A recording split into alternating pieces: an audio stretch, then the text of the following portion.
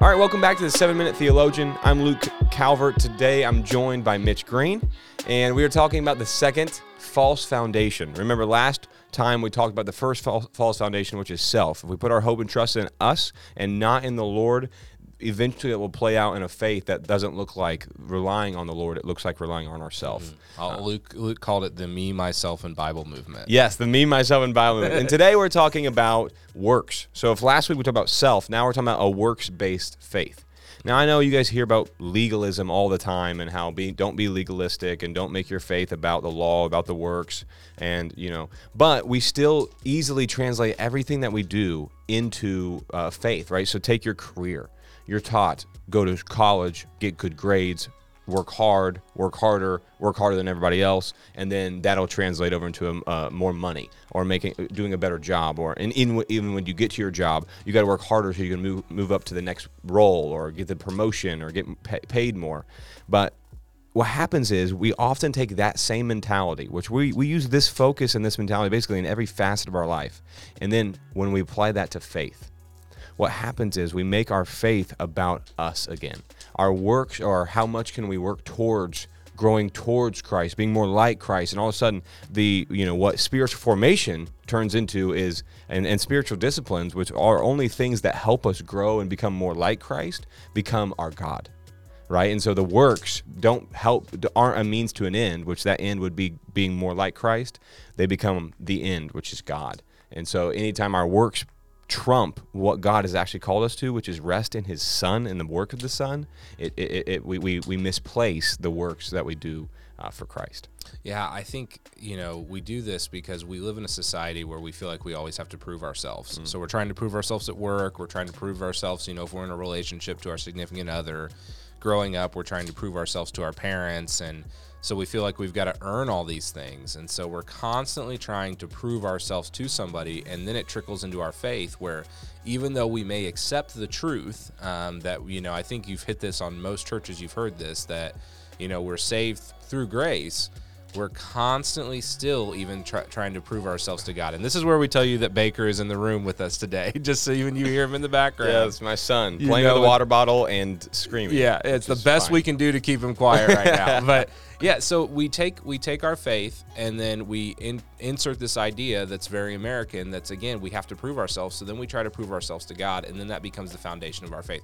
How good am I at being faithful even becomes the question, rather than just what is faith. Yeah. And so I want to turn us to Galatians chapter 2. This is kind of the summary and end of a paragraph. And Paul says, this is verse 21, I do not nullify the grace of God, for if righteousness were through the law, then Christ died for no purpose. So again, this is a truth that we have to actively live out.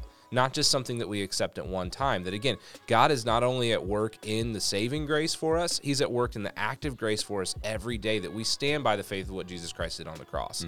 It's our motivator, but it's also our source of life. Yeah. And so when our foundation becomes our works, well, man, what happens when you start to fail? What starts to happen when you get overwhelmed? What starts to happen when you take on too much out of pride? Well, then you can't do it anymore, and now you have to come to this place of saying that, I am not enough. Right. Yeah, and so I couldn't agree more. I think the question, Mitch, here is faith versus faithfulness. What is the goal of the Christian life? Is it faith? Is it reliance? Is it rest in Jesus and the work that He's done, in His works? Or is it faithfulness? Because faithfulness is a portion of the Christian life. It's not the end. It's not the goal of the Christian life. And so I think sometimes, anytime we flip those, we run out, especially like you said, when chaos hits, when my job's not going well, when things around me aren't going well. I begin to blame God that, okay, well, I've worked this hard and he hasn't provided for me. I've done all these things and I prayed hard, and He's not showing up, right? And so when the faithfulness runs dry, because we can't be faithful forever, we're sinners, and we all have fallen short of the glory of God. And so when our faithfulness runs dry, we actually begin to blame God. And I've seen people walk away from the Christian faith because they're putting their hope in the wrong thing. Yeah.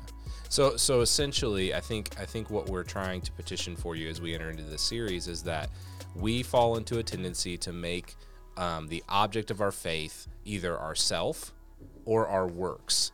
And what we really need to remind ourselves is that the object of our faith is God.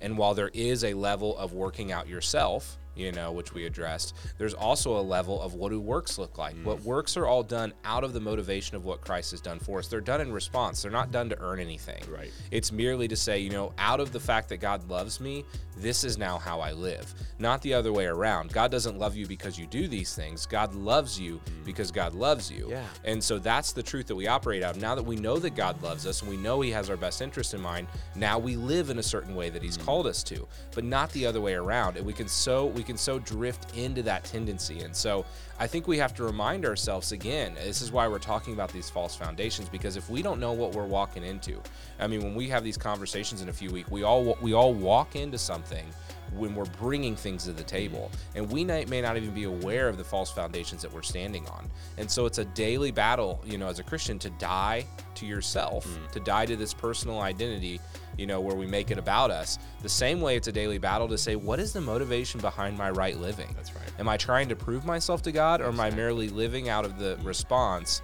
for what God has done for me? And I think that's what we need to be focusing on. Yeah, and I want us to, let me help you reshift your focus. Obedience breeds intimacy with the Father.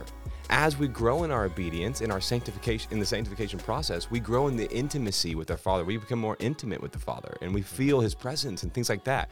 But obedience cannot be your faith. Yeah, so when, you misstep, when you make mistakes, when you make problems, I think we have a tendency to go, well, there goes my faith. But in fact, that was never the object of your faith.